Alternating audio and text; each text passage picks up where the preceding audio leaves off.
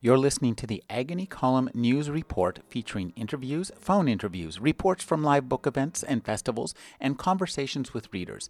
You can find additional news, interviews, book reviews, and more 5 days a week at the Agony Column website at trashotron.com/agony.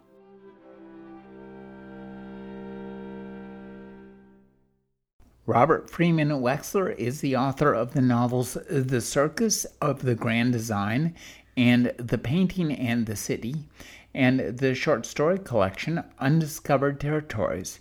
His new novel is The Silverberg Business. Thank you for joining me, Robert. Thanks for having me.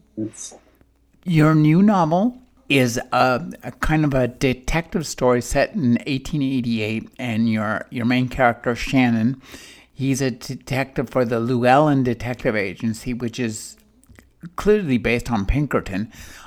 Talk about researching who Pinkerton were and what they did, and creating a character who worked for an analog of them. Well, first, I read a big book about Pinkerton Agency and didn't like some of their policies, and so I made an agency that was opposite of them. Like, they supported strike breakers. They supported the business side of striking, for example. So I had my agency support the strikers instead. And also because Pinkerton had been an abolitionist and, worked to end slavery, but then somehow ended up, it seems like the opposite of that would be ending up on the side of big business and, mine owners, factory owners, I don't know. So, one thing that struck me as I was reading your book about Pinkerton was that he was not only innovative, I would imagine, in the world of detection in terms of like turning it into a franchise. As a businessman, I mean, Pinkerton was essentially like, I guess, a large franchise operation, and there's been nothing like it since, really. But right. They were the McDonald's of detection in the early 19th century, or late 19th century, that is. Yeah, that was interesting to read when they established offices in other places and how they trained people.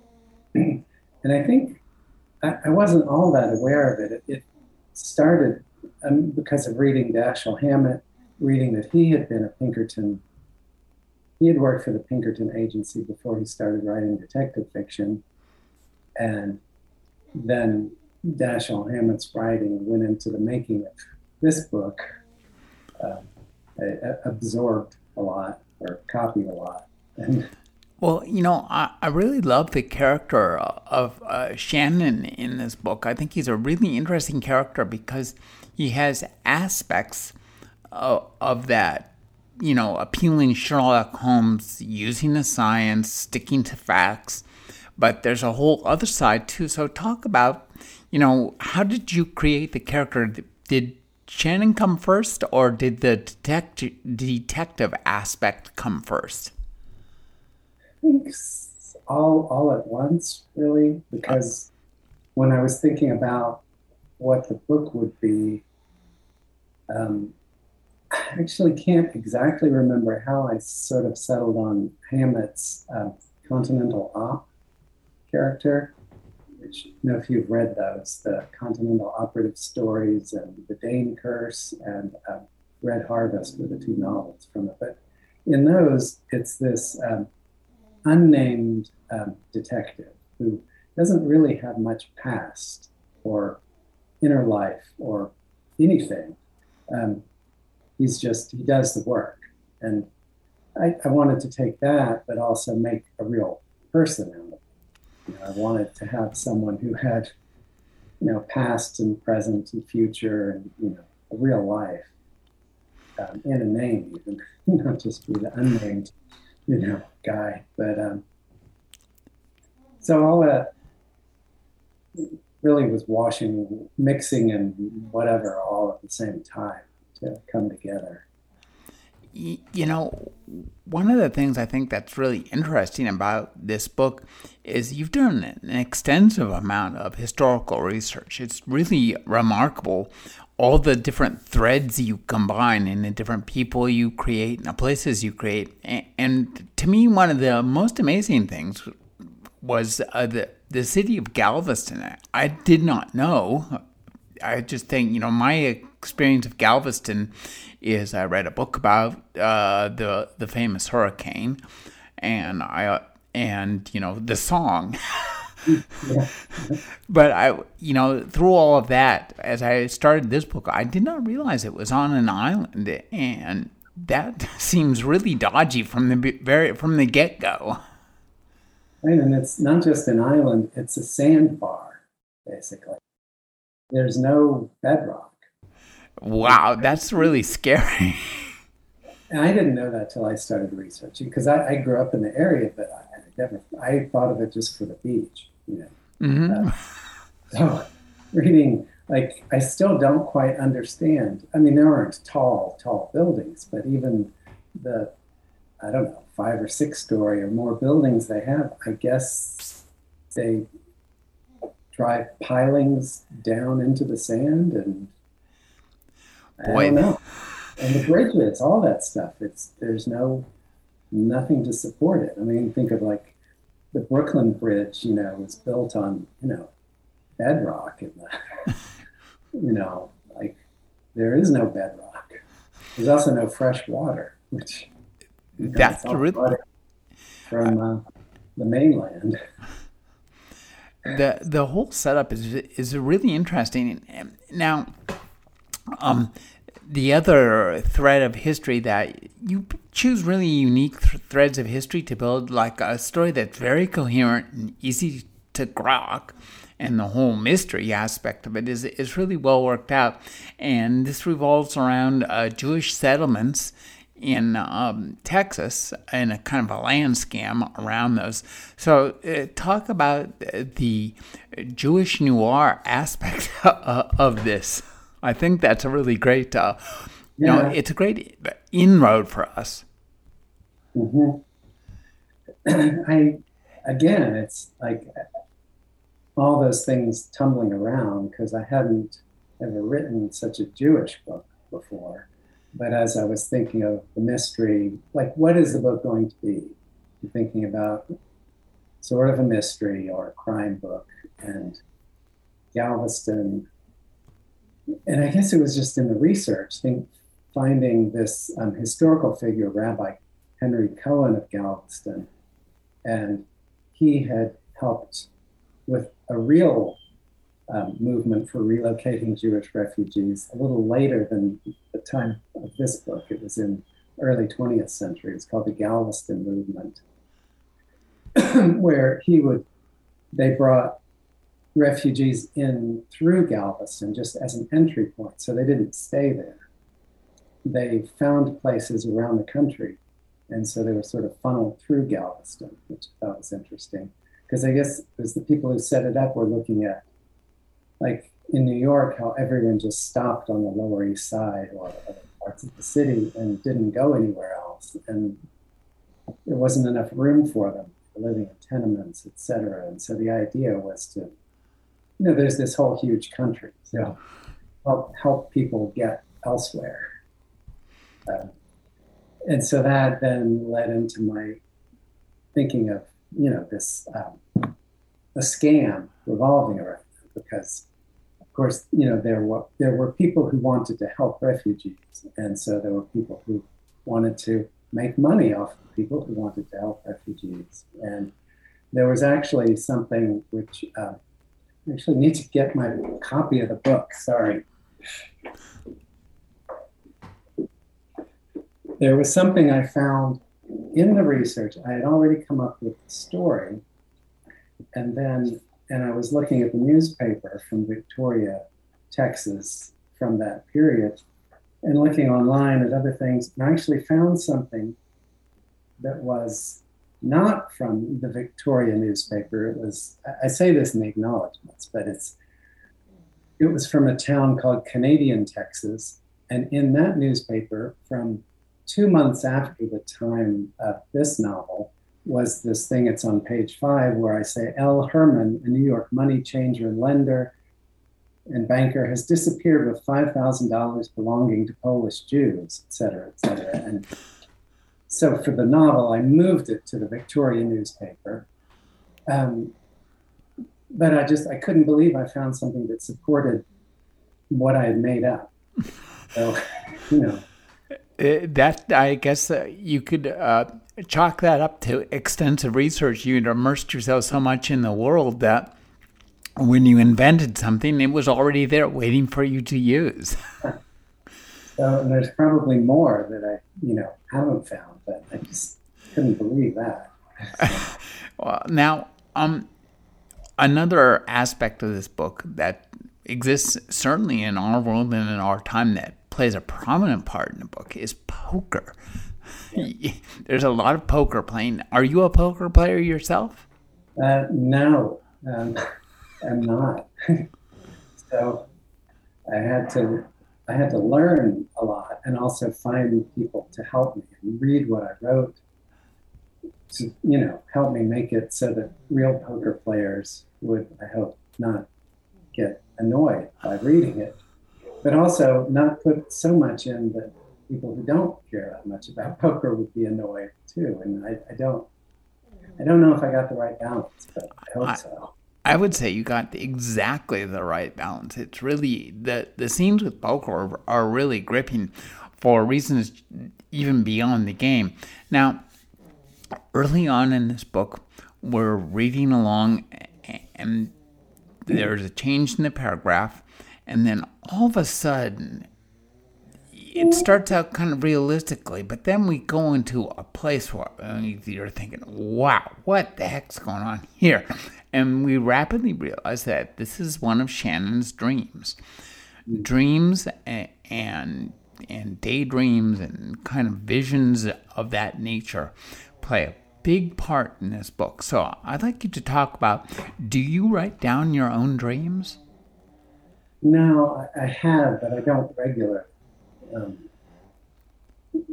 never seem to be able to make them sound interesting once I've taken up. But I think I've heard a lot of people say that, or I've heard people say they don't want to hear other people's dreams because they're only interesting to the person who dreamed them. But I like using dreams. I mean, I like using it. It probably grew out of interest in surrealist art with the dreamlike images and et cetera. And so it's more trying to use dream imagery or what literary dream imagery, whether it works, sounds like a real dream, I don't know, or it's a real dream dressed up in a way that would make readers, care about it. But and also I like the idea in things like this as the dream is a conduit to what's happening around him, because there's all these other weird things that aren't in dreams, and then they're also invading his dreams. It's kind of how I think of it. I think one of the aspects of the dream writing in this is the actual experience of reading the writing, in that when you read a book, these days, 99% of the time when you read a book, you kind of see it as a movie in what's left of your brain. And you think of it, okay, well, this is a movie. But books can do things with dreams the way you write that just really can't be done on the screen. Although I could imagine somebody.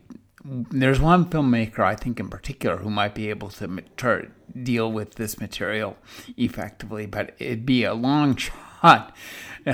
But that said, I think that writing and prose and the novel, this novel is so good and so much fun to read and so immersive and exciting and well written, and yet kind of charming and sweet and not super in your face about how good it is. So talk about using the medium of prose to convey these kind of surreal images in the dreams. And also, this leads to another big aspect of this book, the otherworldly journeys. You do a great job of using one to bridge to the other, and both of them to bridge to this kind of imaginative writing where you're able to talk about things, talk about reality in a way that you can't discuss reality if you're just discussing only reality. Yeah. I mean, originally, I guess the earlier drafts from my thinking had been keep it real until he leaves real, his first trip to Skullhead Land, let's say. And then when he comes back, then the unreal is leaking into his reality. But I ended up going back and having some leakage, I guess you'd call it, happen early, because it didn't really work. It didn't make sense to have such a clear, here's the real, here's the unreal, and then it's a mix. It felt wrong. So then I mixed it in and thinking about, at first when so in The Painting in the City, which is the previous novel, I do that from the very beginning. It's more contemporary. It's an artist as the main character, and the way I wrote it originally, it was back and forth. And in this one, I thought, I don't even remember how I did that. I don't know how to do that anymore. It doesn't fit this book. And then it did. It wasn't even intentional exactly. But it ended up being the right way to do it. Dreams were a part of that, of course. So, some of the dream parts, at least early on, came a little later. And then as I got more comfortable, it was, incorporating. The dreams in the earlier parts I inserted later, but then in the later parts, it was more fluid, I guess you'd say. I think that one of the things that you do really well are these transitions to the other world. And so the plot of this book takes us to Texas, and then you keep taking us just one step further and one step further. It's all believable. We're in Texas, we're in Galveston, we're on the beach, we're at this weird farmhouse, and we're inside the farmhouse. And so I think that whole otherworld journey is really closely written to adhere with what I read about other world journeys and the people who purport to have actually been there. And it also is in keeping with the literary tradition, like Rip Van Winkle, in terms of the temporal distortion. So did you research other world journeys before you wrote the book, or did you just say, okay, we're going to the other world? Yeah, that. I didn't do any research into that. It would be interesting to do. You can recommend some things to read, because I'm glad it somehow worked for you without my researching it. But it was more of I guess it's sort of like, who knows what's on the other side of any door you get to. It might be just a regular room, or it might be, some other world. So I kind of like that way of writing. Well, it's really fun to read it, and I think too that in terms of once we get to the other world, you do a good job of putting us in the place and experiencing the strange creatures and especially the skullheads, which are worthy of a whole separate discussion, which we'll have shortly. But I think one thing that works so well throughout this book in terms of the other world and the supernatural elements is that they're very clearly and cleanly experienced by Shannon, this detective who's very reality focused, except when he's dreaming. And there you absolutely do a fantastic job of never over explaining it. I think that that's really an important part of this book, of the power of this book, because things just, weird stuff just happens.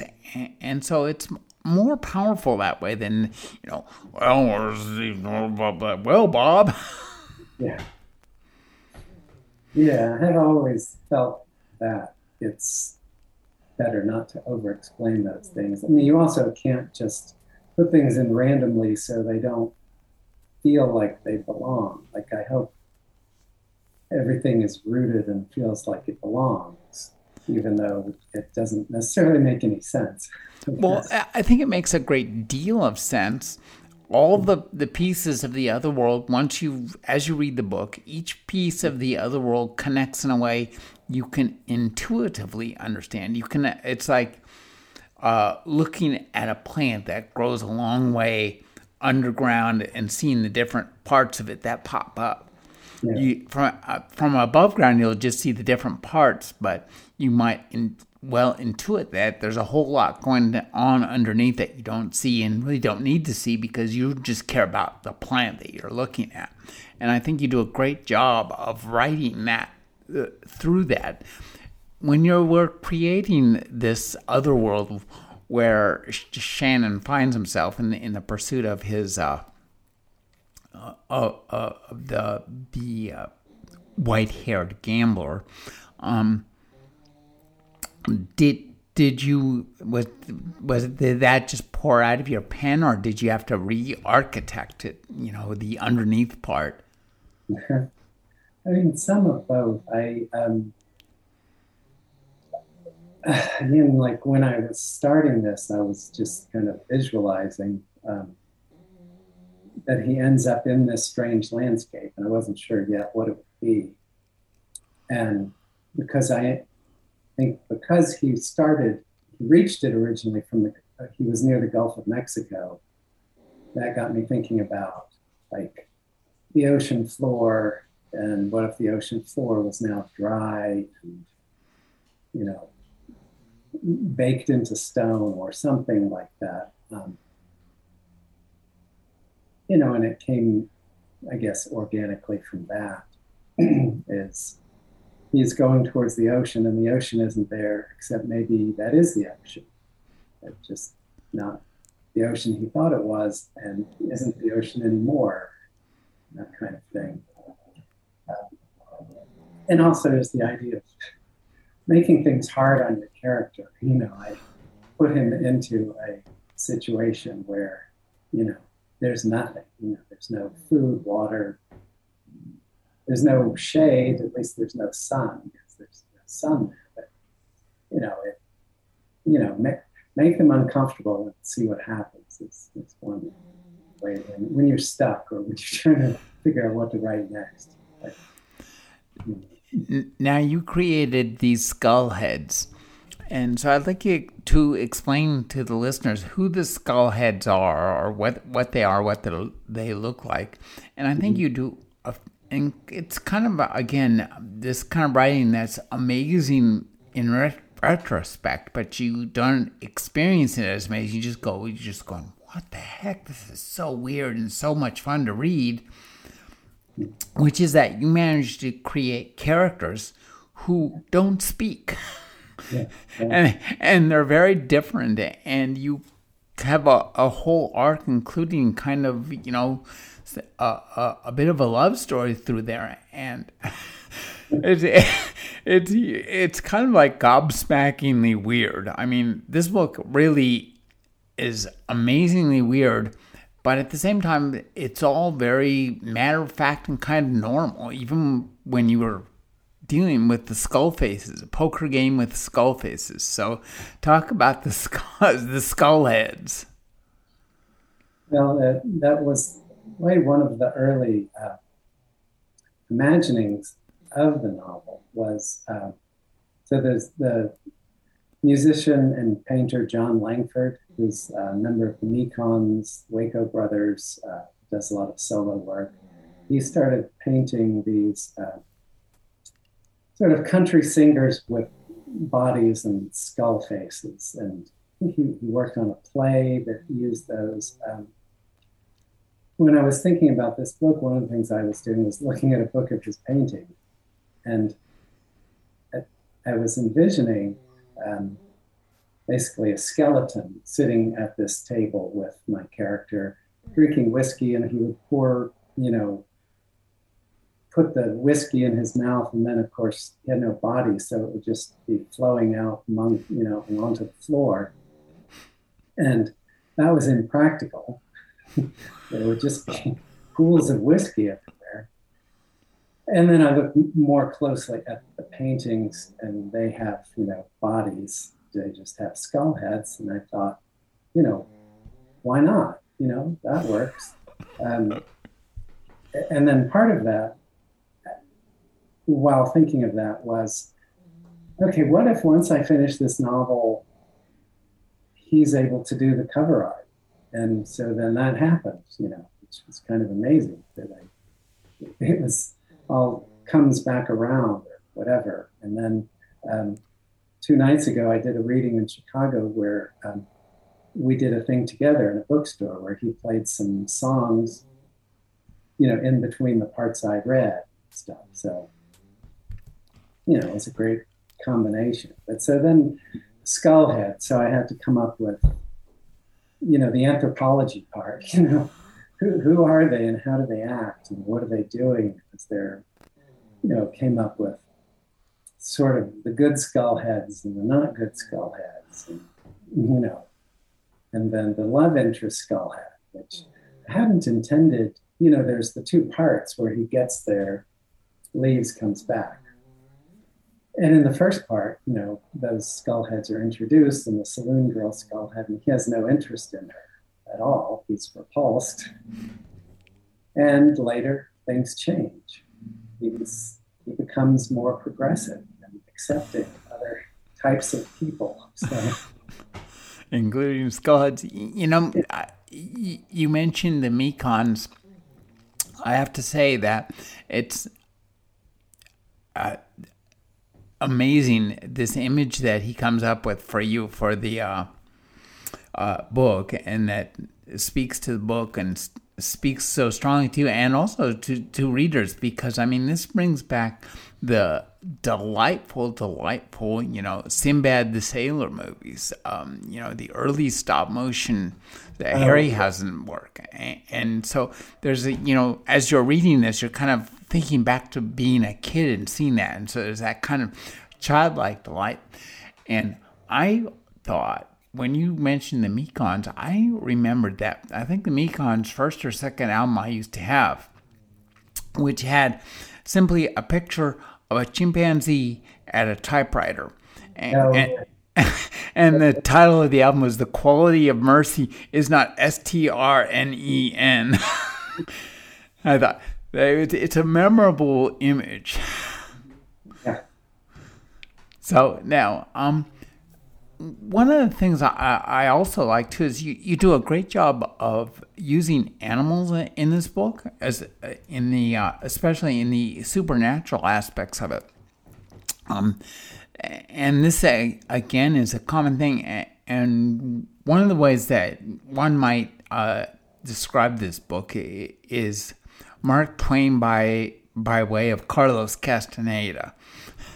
And because, so talk about creating the 2 spirit animals in this book, because they are just wonderful characters. As I read them, every time they appeared, I thought, oh, goody, this one's back. Oh, and it's just that thrill of reading that you really evoke so well in these passages. Well, the first then is Solo the eagle, who's an eagle with 1 wing, but who appears to be able to fly anyway. And there's actually in the town where I live, there's a nature preserve, and in the nature preserve there's a raptor rehabilitation center where they have some birds that wouldn't survive in the wild anymore. They have just for people to come see, and then they also rehabilitate injured birds that they can re-release once they're healed. So for many years, they had a bald eagle with 1 wing named Solo, who unfortunately died before the book could be published. But I um, based my solo on that song because there's just a really great old bird that was living there, and I thought, and then I had to look up. Well, wait, are there even bald eagles in that part of Texas? And all that. It seemed to work, and then I couldn't remember how eagles sounded, but YouTube has everything. I could look up, how eagles sound, listen to them, all that stuff. And so, and then in the process, on and on, it became clear that solo needed to reappear in different points and try to help where possible, And then Zlata the goat, or the white goat that he names Zlata, and which is based on the Isaac Bashevis Singer short story, Zlata the goat, which didn't exist yet at the time of that. So I had the character Shannon say he named the goat Zlata based on the folk tales his mother used to tell him. Who knows? Maybe Singer, based his Zlata on folk tales from Eastern Europe. I don't know. And then I just, the idea of the Skullheads brought in this white goat to lead Shannon home. It made sense to me. Well, I think that's one of the great, the way you use the supernatural in the story seems so natural and intuitive. You can say things like this, and it seems super right, and the way it all fits together. And two, I guess the hints in this world, like using the smell of sea rot, and the kind of sea creatures. This also brings back my adolescent readings of Dagon and the Call of Cthulhu by Lovecraft. I think that kind of the idea, and you referred to this earlier, and actually I think discussed it in the book, that the ocean to us, it looks, although it's beautiful to see and the waves are ever changing, in a sense it's kind of flat and boring, and especially compared to what's underneath, which is this wild wonderland of utter strangeness that we only, halfway comprehend. Mm-hmm. Yeah. And I mean, of course, Lovecraft, whatever is in the back of the head in a way, but I wasn't really thinking of that at the time. But, and I don't even remember exactly where I came up with that part, at least the sea rot sort of smell. But, everything naturally seemed to revolve around the ocean, and hurricanes and storms stirring things up. So it all made sense as a thing. It wasn't a desert, it was being written about, whatever. It's, the ocean, how does the ocean smell? How does, seaweed and all those things that get washed up start to smell as they rot in the sun? And that kind of, sensory imagery, tactile, sense, and I could focus on that. I had more trouble focusing on things like the countryside or something, because I'm not there. I don't live there, and I didn't have time to go there. Sort of research what do the coastal marshes sort of feel like. But I have some experience with them as a child, just from going to Galveston and going to that area. But there's a lot of muck around there, a lot of really, wetlands, basically, saltwater marsh and that kind of thing. So, now, you do a good job of incorporating threads of real history, and you talk about, when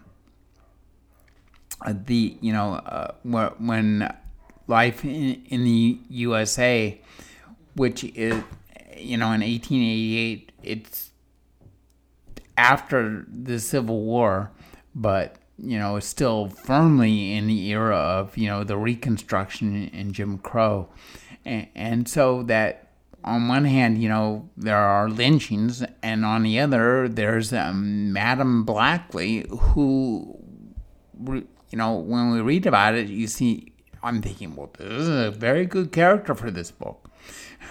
Only to find out at the end that, she was real. So talk about the creating Madame Black, discovering and or creating her. Yeah, it is, I read about her, in my research and realized, of course, I have to use her. And one thing,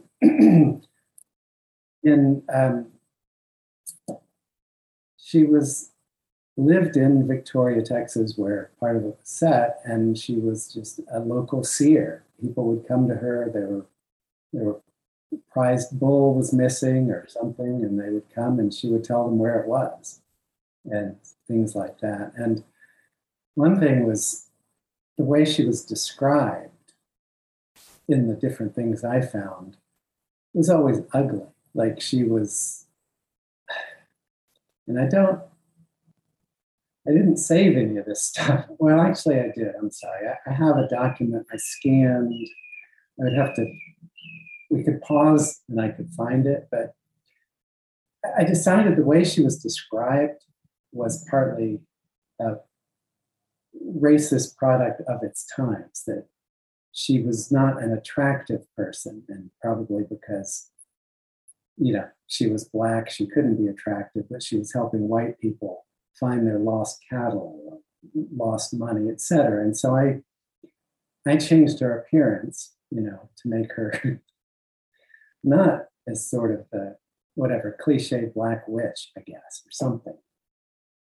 But it's just, again, if you're researching things, you find things that you just have to use. And there's always the problem of possibly overusing your research. I mean, you can find things that don't really fit, but you use them anyway. There probably are things like that I hope I ended up taking out. I didn't notice that in the book. I just thought that what you did have recreated that time in both, the terms of the landscape and the way things looked and the way people talked, but also in terms of the social fabric and, the fact that that was an entirely different society. It was woven from different stuff than our present day. Now, but speaking of present day, there's one part in the book where one of the characters has to go somewhere, and because there are no phones and the only way people can really communicate is by mail or by telegraph. The person's really out of touch, and this made me think of how much the cell phone has affected, our ability, as writers to plot stuff. Because, it's a super big difference between a world where anybody can talk to anybody else essentially at any time, and that's a realistic part of the world, and plotting in a world where people communicate mostly by letter. It takes days, weeks, maybe months to get a letter back and forth. And so when you were plotting this book, you had to kind of put yourself in a world that was really, really different from the world in which you live. So talk about that kind of aspect of like recreating the past. You had to like cut yourself off from something that we take totally for granted. Right. We're so used to instant communication. We get impatient if someone doesn't reply within 5 minutes to anything. In some ways, I've noticed a lot of my writing, I'm doing that.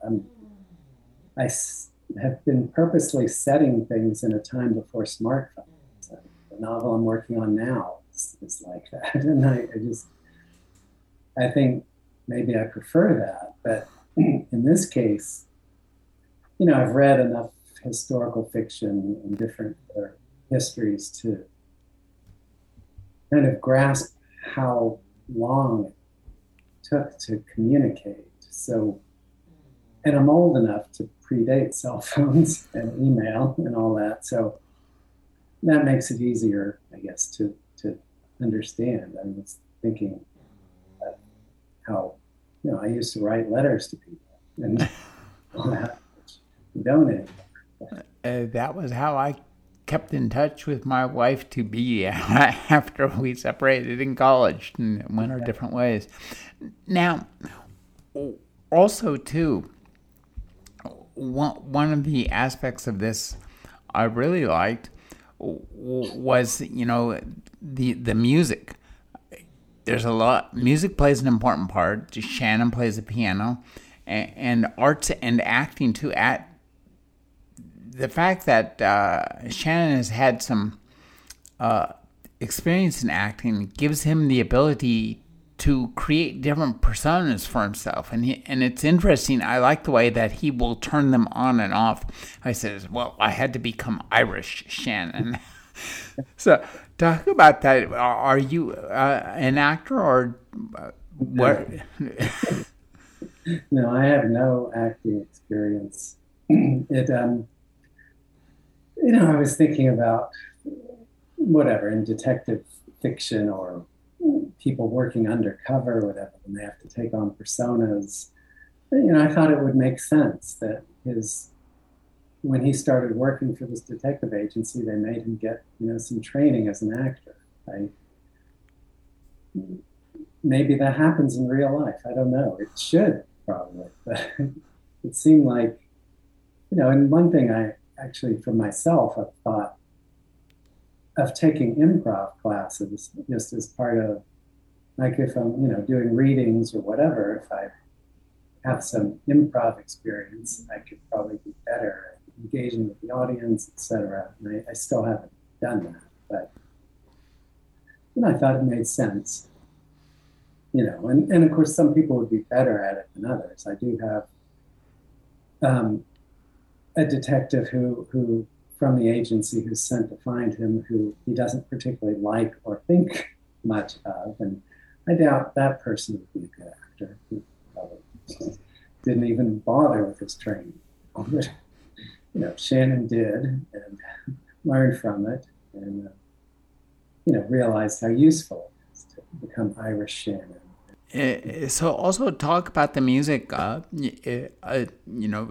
that the Mekons inspired this beyond, your ability to house millions of chimps somewhere in an estate behind your house. Shannon plays a couple of instruments. Yeah. And instruments actually even form part of the plot in terms of being supernatural icons. Yeah. So, and that also leads me to the idea of how you use the supernatural and mystery plotting to kind of complicate one another in a way that makes them both more pleasing and enjoyable. Yeah.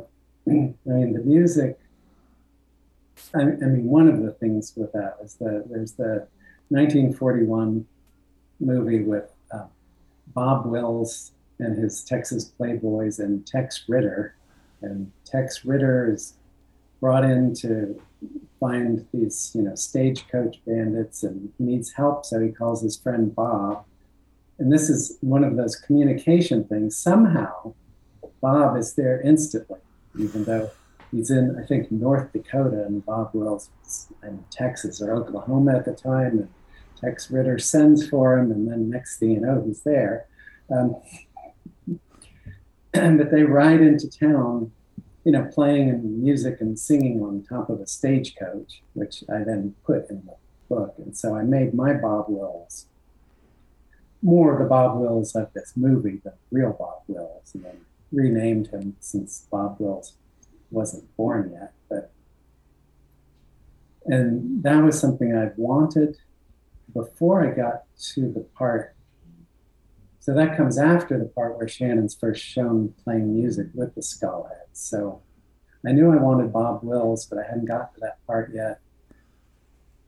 And then it worked in like, what did the Skullheads do with this other character? Well, then they can dance, they play music. So wouldn't they? I mean, of course, that all makes sense. And Shannon's there, so they make him play music with them. It turns out he knows how. So maybe they knew he knew how because they're Skullheads. But now, that other character, Beaumont, talk about he's also based on a real character. Yeah. Which one? I'm sorry. The Arrow. Oh, sorry. Charles Delshow. Delshow, yes. Yeah. Right. He was a butcher from Houston, Texas, or from Germany, I think, but was in Houston, Texas at about the period that I was set this. And so I thought, well, I should use him too. And I discovered him because of an article was in the Smithsonian that I saw online of one of the artists at the Smithsonian making three-dimensional models based on some of the art it was in the Aerospace Museum. Just some things in their collection on fanciful flying machines. So there was, artwork or newspaper articles like UFO sites, that kinds of things where, alleged flying machine, whatever. And so there was a model of one of Delshow's paintings of his flying machines. And, that helped inspire that to bring him into the novel as a character. Because I looked up something about some of those different artists, and he was from in Texas, so, that made sense. And he, it ended up like with most outsider artists, I guess, he died and all his stuff was taken to the dump, and someone was looking through his stuff at the dump, and a collector, someone, a junk shop, whatever, rescued things, showed them to the right people, and they were saved. It struck me after I finished this that first off, I really enjoyed it. It's a hell of a good novel, and the way you weave together the supernatural and the mystery and the grittiness of the history and the perspective of the characters. It's just outstanding on every level. And when I finished, I thought, wow, I wonder if he's going to write more Shannon novels. Is that a possibility? I don't think so. I mean, I've thought about maybe a short story. This is, thinking ahead. I thought, well, what if there's a commemorative edition, 10 years? I don't know, maybe I'll write a short story.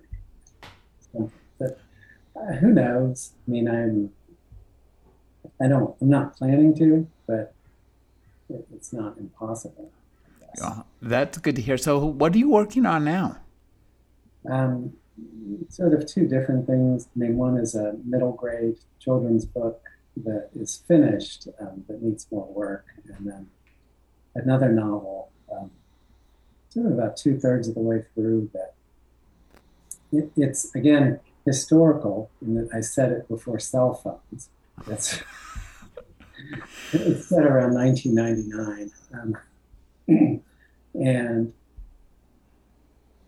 And it's not a whole lot, I guess, that I want to say about it necessarily, but it does involve some sort of magic-ish plot involving Dick Cheney and transforming the United States back into the right-wing idealized 1950s.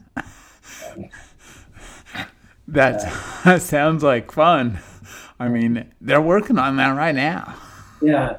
So they're using magic. So it's in, the idea is there's 3 parts. In the first part, it's a better 1999 than what we actually had.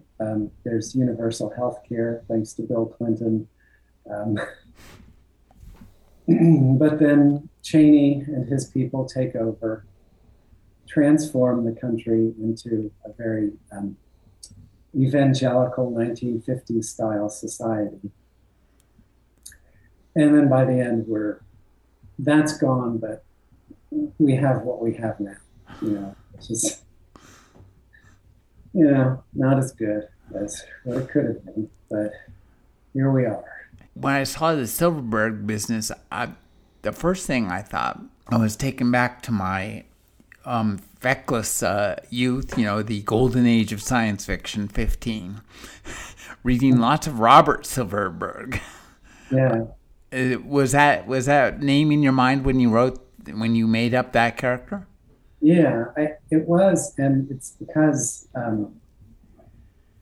when I was in college, I was in an English class where the professor, there was a teaching assistant who was probably a creative writing graduate student, but I had not heard of creative writing at the time, so I didn't know that. The professor was either, I don't remember how long, but he wasn't going to be there. So the teaching assistant gave us an assignment, which was a creative writing assignment, to write something introducing a new character. And I was reading Robert Silverberg's novel, Lord Valentine's Castle, who was serialized in Fantasy and Science Fiction magazine. And that section, this whatever that month's section of the serial, introduced a new character. And so that was when I discovered that writers learn things by reading other writers. I didn't know that because I didn't know what a writer was. So I saw, okay, there's a new character. How did he do that? And so I, copied it, sort of, what I wrote. And then thinking about what the book is, I needed a name, and thinking it should be a Jewish name because it's a Jewish character, but not. I went through a lot of things, and then Silverberg, of course, because that Silverberg guy was a big part of my learning to write, so that made sense. I've been speaking with Robert Wexler. His brand new novel is The Silverberg Business. Thank you for joining me, Robert. Yeah, thanks for having me on this.